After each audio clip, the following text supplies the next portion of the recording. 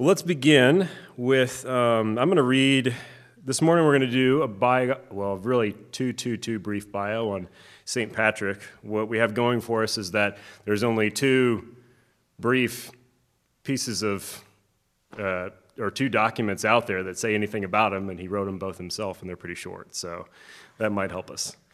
Before we get into this, let's read Matthew 5, 43 through 48. You have heard that it was said, you shall love your neighbor and hate your enemy. But I say to you, love your enemies and pray for those who persecute you, so that you may be sons of your Father who is in heaven. For he causes his sun to rise on the evil and the good, and sends rain on the righteous and the unrighteous. For if you love those who love you, what reward do you have? Do not even the tax collectors do the same? If you greet only your brothers, what more are you doing than others? Do not even the Gentiles do the same? Therefore, you are to be perfect as your heavenly Father is perfect. Let's pray.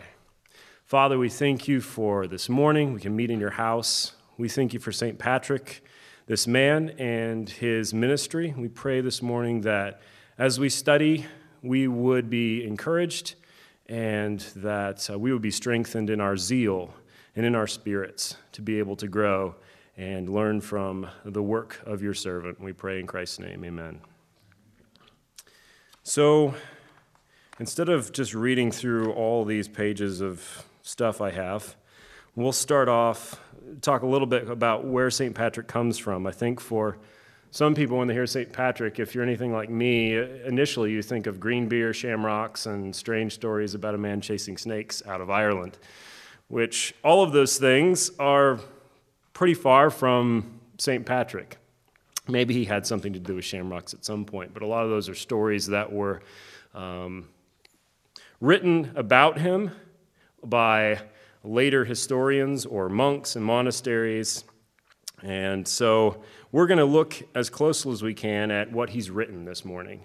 To give you a little background here, no one knows when he was born, but it's probably sometime around the close of the 4th century, opening of the 5th century, somewhere possibly between, probably sometime between 390, 411, something like that. There's all kinds of numbers out there. You'll find there's also a man named Palladius who may have gone to Ireland before Patrick did. And there's the whole scheme of trying to make Patrick look like he was the first there or he was the most influential, and so we want to try and, play with the numbers a little bit. There's theories out there that things like that happened. It's important to note, let's see here, if I can just kind of spot shoot these things. 411, the glorious city of Rome is attacked by the Visigoths, and so the world is shaken, and Rome begins its formal decline into its eventual demise. It would, at least on the western section of Rome is gone. So basically all you have is the eastern section, which then kind of continues on as the Byzantine Empire until the death of Constantine XI. But as far as Britain is concerned, which is where Patrick is from, those things are kind of far away. So Patrick is not Irish. He is a Briton. He was born a Roman citizen to an affluent family in Britain in the town of Banavon. His father, Calpurnius, was a decurion and a wealthy member of the patrician class, which was the ruling class of the Roman Empire. The taxes levied on the wealthy upper class in the empire were heavy, and it was the decurion's job to collect these taxes. The position brought with it status, and it was hereditary, so that the position could only be passed down by birth. More than likely, it was expected that Patrick would take up this same position when he was old enough. Patrick's Latin name, Patricius, the name he uses in his confessio, or confession, means noble of the patrician class. So along with the role of a decurion, Patrick's father was also a deacon in the church. And his father, or Patrick's grandfather, was a priest. And there's nothing known about Patrick's father or his grandfather and their role as clergymen. What's interesting is that at this time it was very common for the wealthy in the Roman citizenry to seek positions in the clergy because that class was exempt from the higher taxes that were levied on the wealthy upper class. So you can infer that it could be because he was a wealthy man who would have heavy taxes levied against him that he sought this for sordid gain, for lack of a better term. But we don't know that. We do not know why his father or his grandfather were clergymen, so we can't infer anything beyond what was true. What we do know is that Patrick did not pursue a life in the clergy for those reasons. Two passages that come to mind, the Apostle Paul and then the Apostle Peter in 1 Timothy. Deacons likewise must be men of dignity, not double-tongued, or addicted to much wine, or fond of sordid gain. And then in 1 Peter 5, shepherd the flock of God among you, exercising oversight, not under compulsion, but voluntarily, according to the will of God, and not for sordid gain, but with eagerness. And as we'll see, that's exactly the kind of life that Patrick reflected. So Patrick grew up in an affluent family. He grew up in Britain, probably in the western side of the islands, because when he was 16, he was captured by Irish raiders, pirates, slave traders. And so his family was off. He was at home, and these slave traders, it was very common for these raids to come over from Ireland. And Ireland had not been colonized by Rome. There were ideas of doing that at some point, but no one ever really got around to doing it. And so Britain had been well seated as a Roman nation for probably about 300 years. So since early, probably 40 AD, 70 AD, around that time, there you have like if you've heard of Boudica, Queen Boudica, and these uprisings and things like that. It was a slow-going process, but eventually Rome took over, like they did so many other places, and so.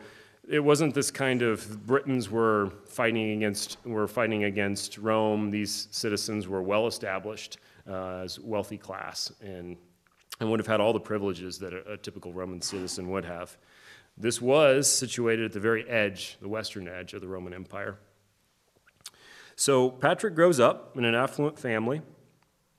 Also important to note is at this time, you have Rome is starting to fall apart. They're starting to be attacked from barbarians in different areas. In Britain, you do have some uprising from the Nationals, as well as you have invasions from the Picts, you have the Saxons, you have Jutes, you have all these people, you have the Irish coming in.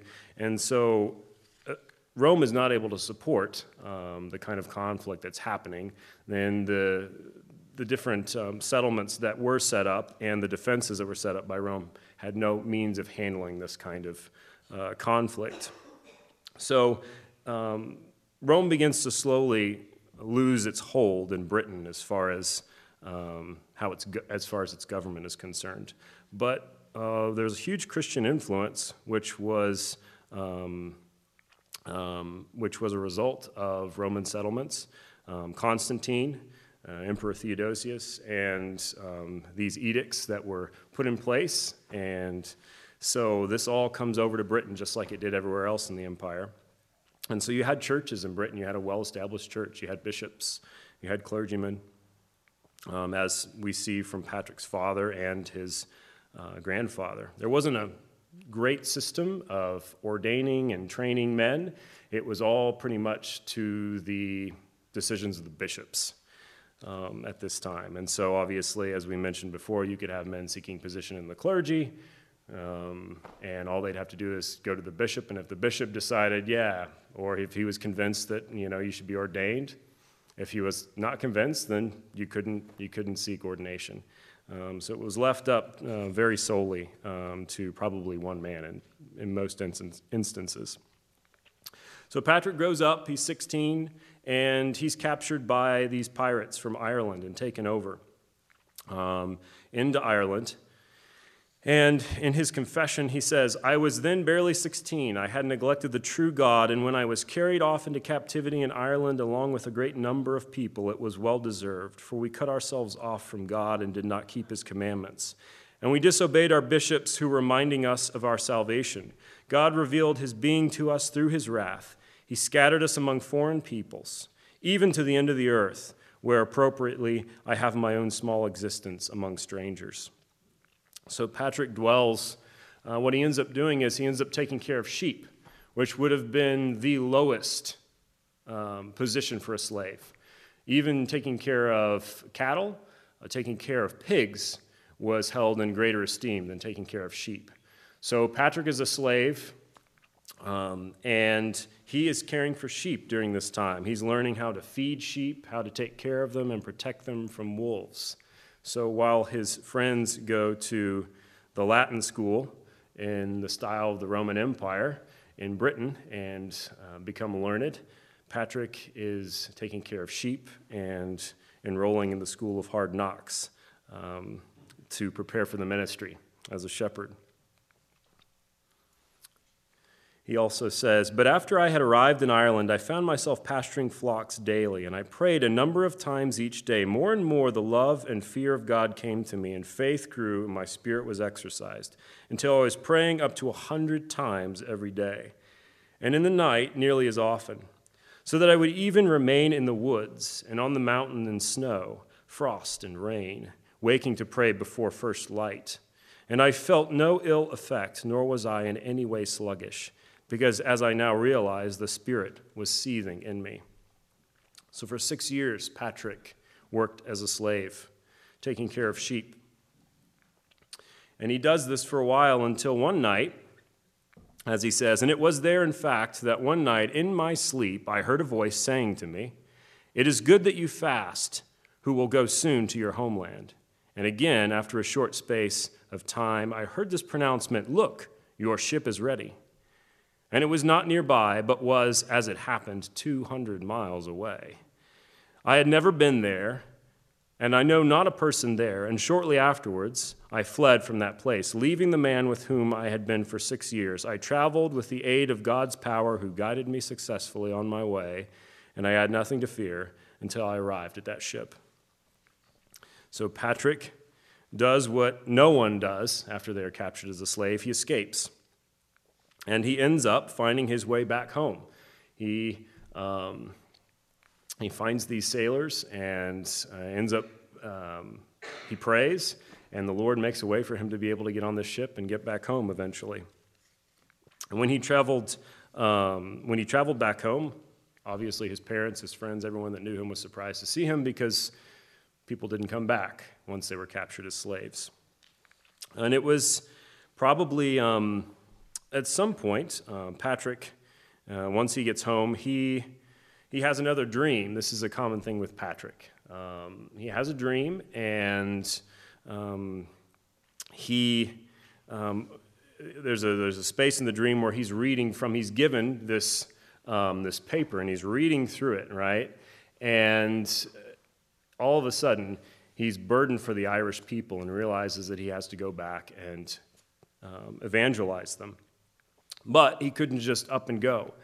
He needed to make up for the schooling that he had lost, because in order to go and plant churches, you had to be a bishop. You had to be able to set up churches and ordain clergy, and that was the role of the bishop. So Patrick had to seek a position as a bishop. We don't know how he did this. We don't know if he found a bishop and if it was a sort of a laid-back kind of process where, like some of the Roman citizens were just seeking a tax out. And it was probably really simple. For someone pursuing a position in the clergy who was planning to do ministry and plant churches, that would probably not have flown. So there's all kinds of theories about what the training looked like, right? And from the earliest times until now, there have been mentions of where he could have studied. He could have studied with someone in Britain. He could have studied, he could have gone to Lorraine, which was where a lot of the ministers and leaders in Gaul would go to study. It was a famous, pretty prodigious monastery at the time. We don't know.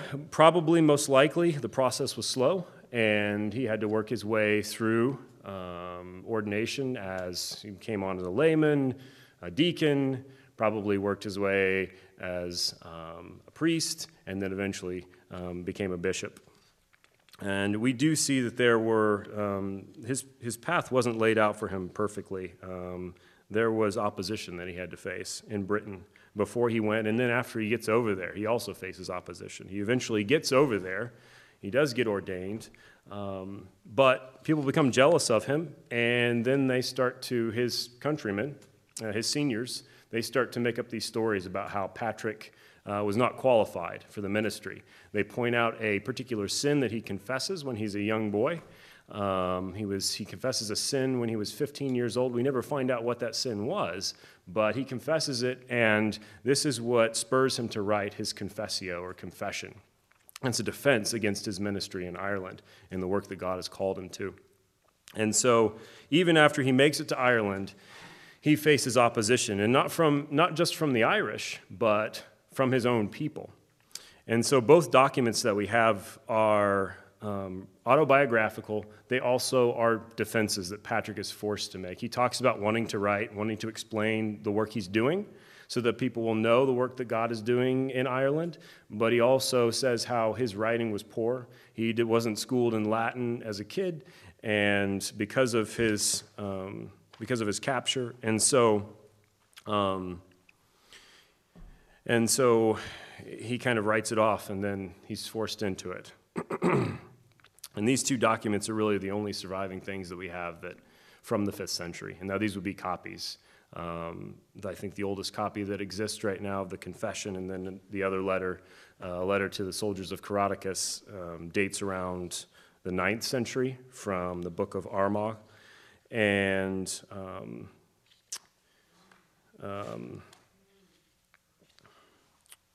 then there's been other copies that have been made since then as well. But we don't actually have one that's from the 5th century. Nothing exists. The only other things we know about Britain from the 5th century are compiled from a guy named Gildas, who in his preface to The Ruin of Britain writes a little bit about the 5th century, but it's kind of muddled in a way that doesn't give us a whole lot of info.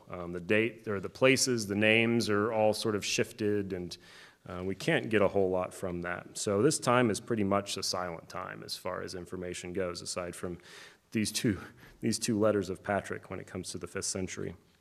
When he travels back to Ireland, he's faced with opposition. There would be kings in Ireland since the time of Christ all the way up to the invasion of the Normans. There would probably have been anywhere from around 150 kings at any given point in Ireland, which is kind of insane considering the population was probably somewhere around 500,000. So there was all these kings. They had over regions and towns and areas, and in order to set up churches, Patrick would have had to appease these kings. He couldn't just waltz into town and start preaching the gospel.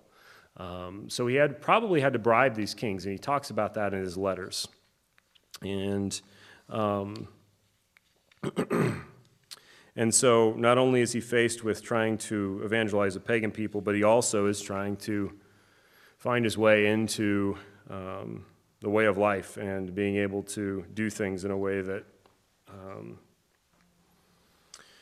he's not going to get kicked out or killed or captured or enslaved. And he does come close to being enslaved again a few times. A couple near misses. So Patrick continues to do his work in Ireland. We don't know if he was the first person in Ireland. There's a good chance that there was already a church there, and he, as a bishop, generally, they would be sent to an already existing set-up church, and they would work out of that church. We don't know. If Patrick was the one to set up the first church in Ireland, there's evidence that says someone else was there before him, but he certainly has the reputation of the most significant force of evangelism at that time. His second letter, a letter to the soldiers of Coroticus, is a heart-wrenching letter.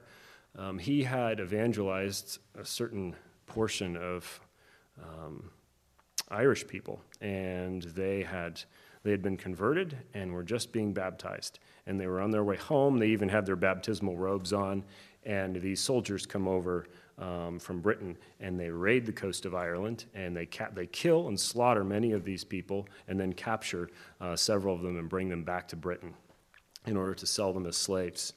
This is the same kind of thing that was going on that happened to Patrick, only the shoe is put on the other foot. After the sacking of Rome, Rome's presence begins to pull out of Britain, and there's no fortifications. You have barbarians attacking from all sides in Britain, and so you have these men that kind of rise up, known as tyrants. And there's a few names that exist. Coroticus is one, Vertigorn, and this other guy, what's his name? Ambrosius Aurelianus, which could be the guy that the tales of King Arthur come from. You have these guys that rise up, and they kind of act more like Celtic chieftains of a sort, as opposed to Roman soldiers or leaders. They basically just get clans of people together, and they just start fighting off these Pictish invaders and the Saxons. And it actually works for a while. They are successful at this, but where Coroticus comes in is they get the idea that they're going to pay back the Irish for their raids, so they go over to Ireland. And so you have this terrible tale of these brand new Christians just coming to the faith, and they are attacked by these raiders. And so Patrick writes this letter. He first he sends a fellow clergyman to these soldiers, to Coroticus, to say, please return the captives and some of the loot that you guys plundered. These were Christians, and they just laugh at him and scoff. And so Patrick's ire is raised, and he writes this letter to Coroticus, which is, again, if you're going to read anything about St. Patrick, there's only 2 documents out there, so it's not hard. The confession and then the letter to the soldiers of Coroticus. They're very plain, they're very simple, they're not hard to read, they're encouraging, and so if you're going to start anywhere, read those 2 letters. I'd say before you read any biographies or anything like that, just go straight to his letters, and you can work your way out from there.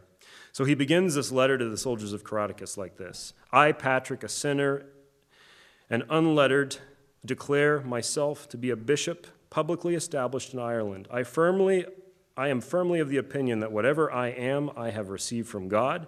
I live among barbarian foreigners, a stranger in exile for the love of God, as he is my witness, and I would not have chosen to speak as harshly and sternly as I must, but the zeal of God compels me, and Christ's truth urges me. For love of my neighbors and children, on whose behalf I gave up my parents and my homeland, and my very life until death.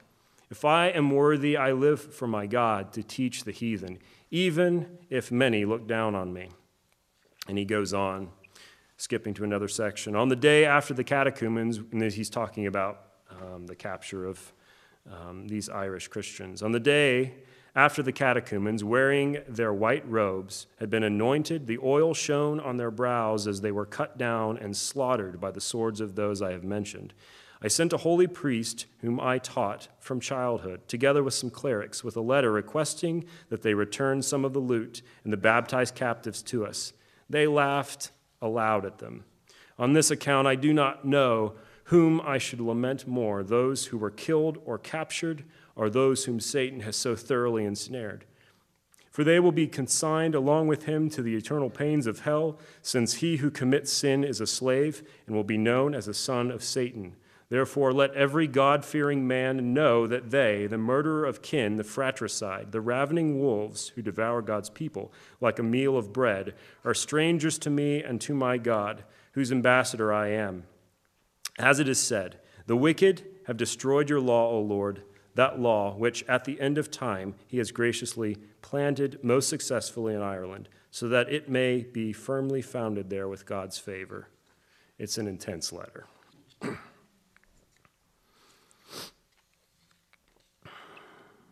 Where then will Coroticus, and this is towards the end, where then will Coroticus and his most criminal crew, rebels against Christ, where will they see themselves?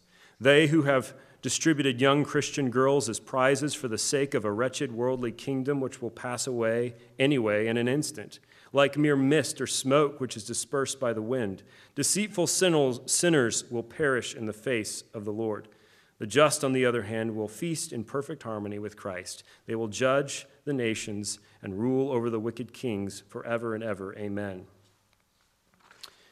And then he ends the letter this way: most earnestly I ask whichever servant of God may be willing to be the bearer of this letter, so that no one may for any reason withdraw or hide it, but rather so that it may be read aloud in public and in the presence of Caroticus himself, because if sometime God should inspire them to come back to their senses of him, and, however late, if they should repent of such unholiness as they have committed, murder of the Lord's brethren, and if they should release the baptized prisoners whom they had captured, so may they merit life from God, and may they be restored to wholeness now and forever. Peace in the Father, and the Son, and the Holy Spirit. So Patrick doesn't lose, he doesn't lose his fatherly care for his Christian brethren who have been murdered, who have been captured, and he doesn't lose his fatherly care for these men, but calls them to repentance. So this letter is a letter that is a warning, but also he leaves space at the end, an invitation for repentance. We see from Patrick's writing a clear belief in the doctrine of the Trinity. St. Augustine would have been slightly before St. Patrick, probably, and his battling against another Britain-born man, Roman citizen named Pelagius, was what prompted him to assert with vehemence the doctrine of original sin.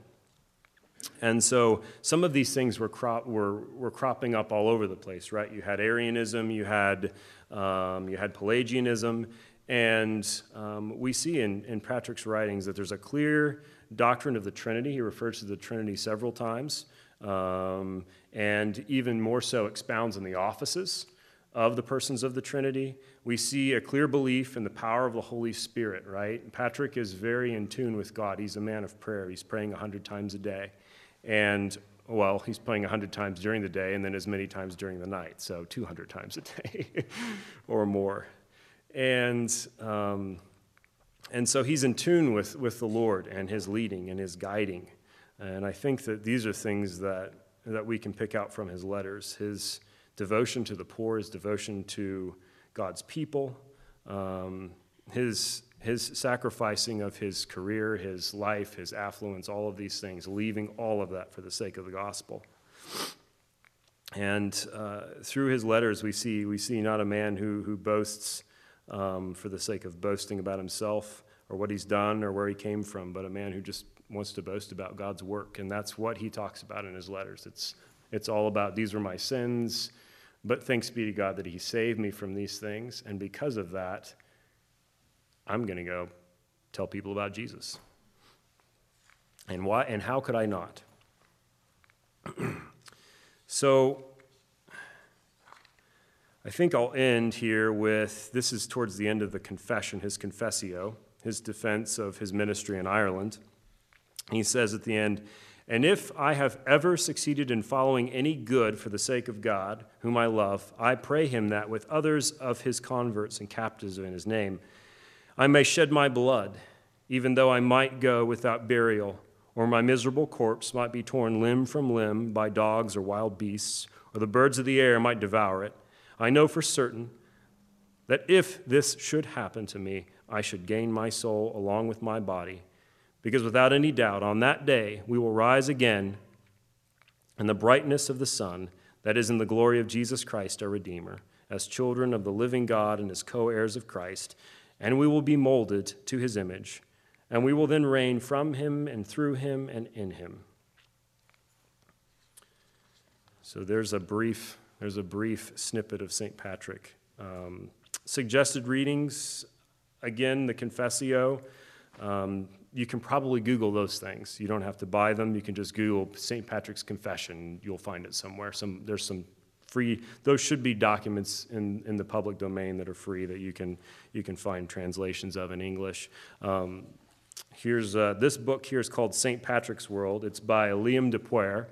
And basically what he does, he's a scholar, and what he's done, he talks a little bit about St. Patrick and gives some preambles and some descriptions, but most of it is just simply compiling source documents. So he's got translations of Patrick's letters. The translations I read are from this book, his translations. He also has other historical documents from the time period. Chronicle of Prosper of Aquitaine is in here, which the second part of it. And you can just read different things that were going on, and he's just written different dates. Some of the things we talked about, like the sacking of Rome, things like that. He's got obviously has those dates in there. So you've got documents like that have nothing to do with Patrick directly, but they tell you about the time before and after. Again, you can get. You can get this, the Ruin of Britain by Gildas. It's kind of a strange read. And the preface, which talks a little bit about the 5th century again, he's basically a prophet.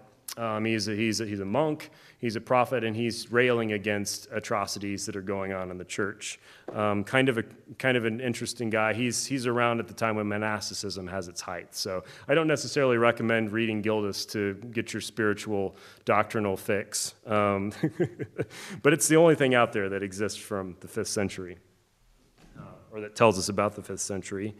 Another book I had, this is a biography by Philip Freeman, St. Patrick of Ireland. He's a scholar, so I wouldn't necessarily recommend this biography. The problem with reading biographies is that generally they have a bunch of extra stuff that they intertwine in there that you don't really know if it's true or not, and then their own opinions are in there as well.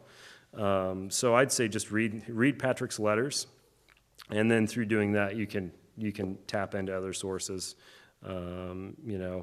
that are going on at the time. Let's see, what time is it? 10:03. I guess we have time for questions. Then how did all the mythology about St. Patrick arise? Why is, the modern, stupid,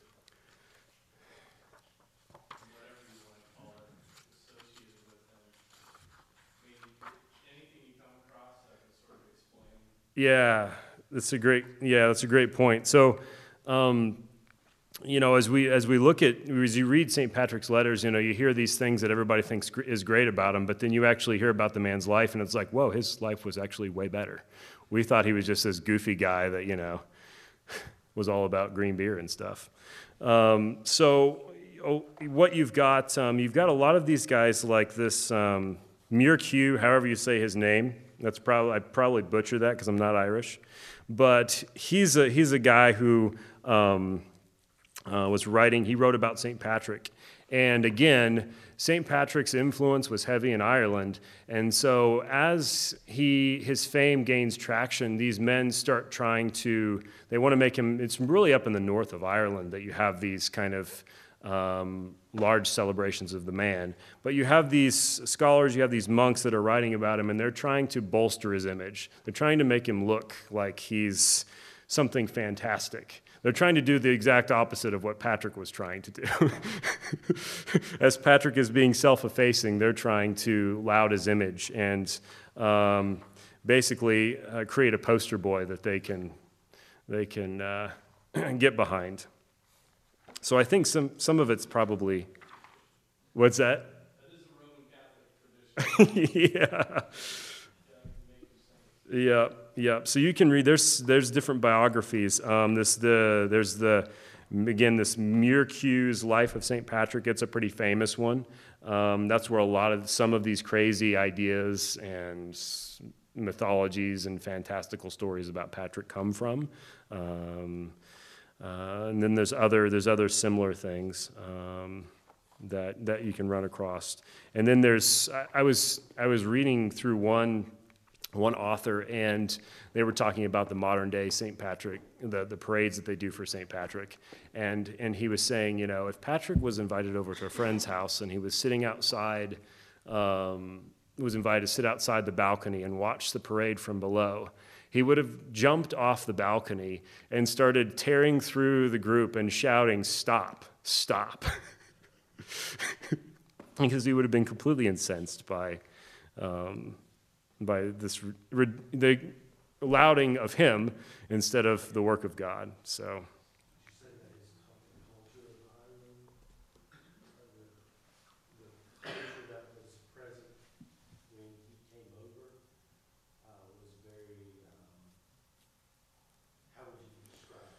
the culture of Ireland when Patrick came over. So, yeah, it was very much entrenched in paganism. So there were several gods. Dagda was one of them, and the people had rituals. They would regularly try to appease these gods by going to sacred pools and dropping gold and riches and things. In fact, there's been several of these halls where they've pulled out, 150 gold pieces, silver ingots, things like that from these pools where they're dumping to appease the gods. And you had these priests called druids, and they were kind of the mediators. And so they were estranged. They were kind of a strange lot. And this is what Patrick kind of entered into. And I think that you see some intermingling as the years pass. After Patrick's evangelization of the area, you see this intermingling of some of these Druid cultures and things like this with Christianity. Probably one example would be the Book of Kells. It's probably that and St. Patrick's writings are probably the oldest surviving documents that Ireland has, but it's a very ornate book. It's a book that depicts the four Gospels, and so there's all kinds of pictures and things that are interwoven in there, and so there's ideas that in fact, some of the prayers that are attributed to St. Patrick are. People will point those out and say that's very Druid-like in the way that the prayer is composed. Which there's nothing wrong with teaching, as the Apostle Paul basically told the Athenians, you're serving an unknown God. I'm coming here to tell you who He is. They were straining and reaching for the one true God and failing miserably. Serving false gods. So there was obviously this evangelistic work of trying to break through to the people, break these false ideas about that these Druids had, come up with, and teach them about the triune God. Just curious, I presume it would have been in Latin, but would Patrick have had access to a copy of the Bible when he was doing his ministry in Ireland? I know they would have been few and far between, but yes, yeah. So he would have had access to the Scriptures. The Latin Vulgate that we're familiar with, which Jerome was responsible for, was just coming on the scene, so he probably would not have had access to that one. There was another Bible which preceded that, which was less accurate, and so sometimes in his Scripture, or sometimes when you're reading through his translations of Scripture, or these English translations of him basically using Latin Scriptures, and most of the time it's paraphrasing, like all the church fathers. They're just living these Scriptures as they're writing. They're in their heads and their hearts. Yeah, I thought the same thought when he's writing to the soldiers of Coroticus. His opening defense. He asserts the authority of God. His position as a bishop is, I am God's herald. I am His servant. Yeah, exactly. Yeah. Definitely. I had a question. In my children's homeschool history book that we use, it makes the point that Patrick's parents were off at church on a Sunday morning, and Patrick wasn't with them, was goofing around with his friends, and that's why he got captured. And so the lesson to the children, of course, is go to church with your parents who kidnapped you. Yeah. did you come across any truth to that? I know you did read that section that said, that it was his discipline against him. Did he say anything more specific, like, I should have been at church that Sunday, but I wasn't? Or is that just extrapolated from homeschool? Yeah, that's a good question. I don't know if that's the case or not. I don't know that it's made clear exactly. So they had a villa that they lived in, and Patrick was not actually at. I don't think he was actually at their home. He was somewhere else, and his parents were away. I don't know that they were off at church and he was goofing off, but it could be. He very well could have been. The way that he talks about his life says that he probably did goof off. I wondered if there was any actual truth to that, or if that was just Linda Hovar's idea of trying to convince her homeschool kids to Yeah, that's what I was saying with biographies about St. Patrick. You get into a lot of because there's not a lot about him. Generally, authors are trying to find a way to fill pages, and so they kind of get more into narrative than just simply stating the things in the letters. Yeah, Bob. I know little of St. Patrick's, but there's this prayer that comes up every year about St. Patrick's. Yeah. Is there any truth that this is coming from St. Patrick, or just made up for monks later on? I don't know. That's a great question. I've wondered the same thing. There is evidence that it very well could have come from him. There's people that point it to him, and not just people that, in modern day, but you can go back to older sources that would attribute it to him. There is no evidence that says that he wrote it, though. We don't know. It is, yeah.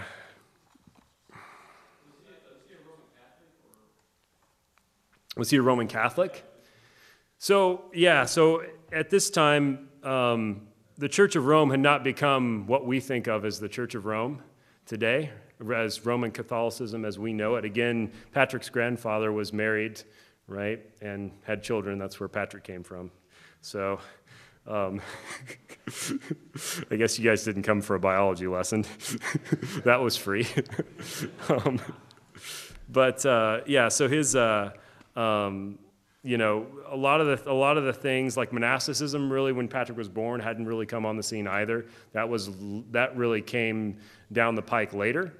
It was right after Patrick, probably in the later centuries, that monasticism really took off. And so a lot of the things that we associate with Roman Catholicism, these were later iterations in the church. There wasn't a whole lot of denominationalism at the time. They were talking 400 years after, 300 to 400 years after the apostles. So you do get a lot of this kind of Roman nationalism intertwined in after you have Constantine and you have Christianity made as a dominant religion. You do get some interesting, depictions of Christianity that are false depictions, about how basically wanting to parade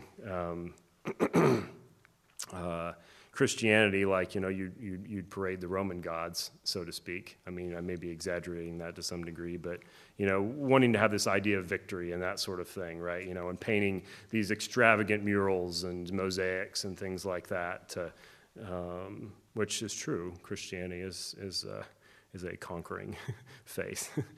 The gates of hell will not prevail against the church, but probably not exactly in the way that the early Romans who were putting forth Christianity were thinking.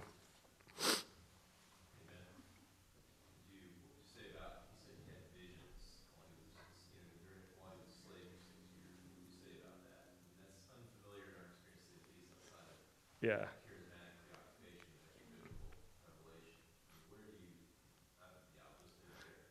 Yeah, I don't know what to say about Patrick's visions as far as what I think about visions or his visions in particular, but I do think that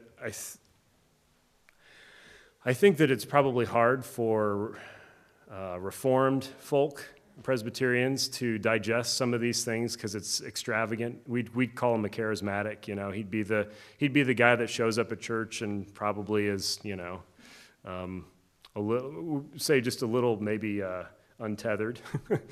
But you know, his visions and these things, they're all very practical. They're not like harebrained, like, hey, I had this, you know, and, you know, I need to go out and paint these houses green, or, you know, I need to go do something crazy. It's, you know, he feels constrained to the work of the ministry. And so, and so, you know, again, as far as, you know, I think what we can take away from it, what I gained from it is seeing how he was a man of prayer and he was in tune to the voice of God. Whether God is coming out of the clouds or the Spirit is pressing on his heart, you know, that's what I learned from it.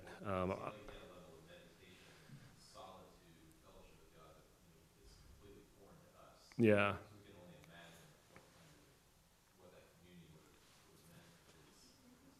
Yeah, yeah. I'm sure there was some things that were extravagant about Patrick that we wouldn't endorse. But there's things that are extravagant about all of us that we wouldn't endorse.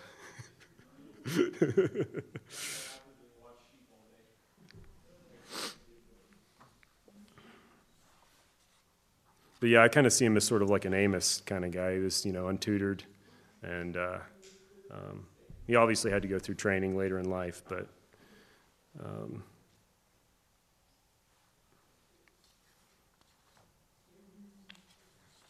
he's not interested in impressing people with what he's doing, and I don't think he's trying to do that with his visions when he's recounting those things, as a lot of times you find.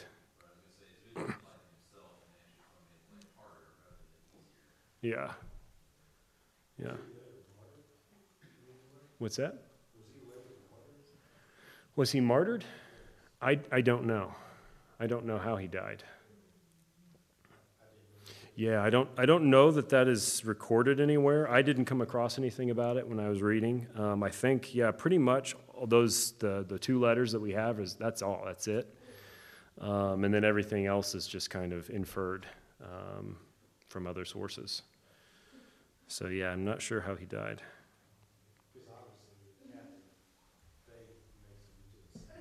Yeah.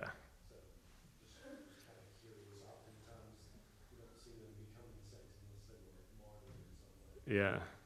I'm sure someone made up an extravagant story somewhere along the lines.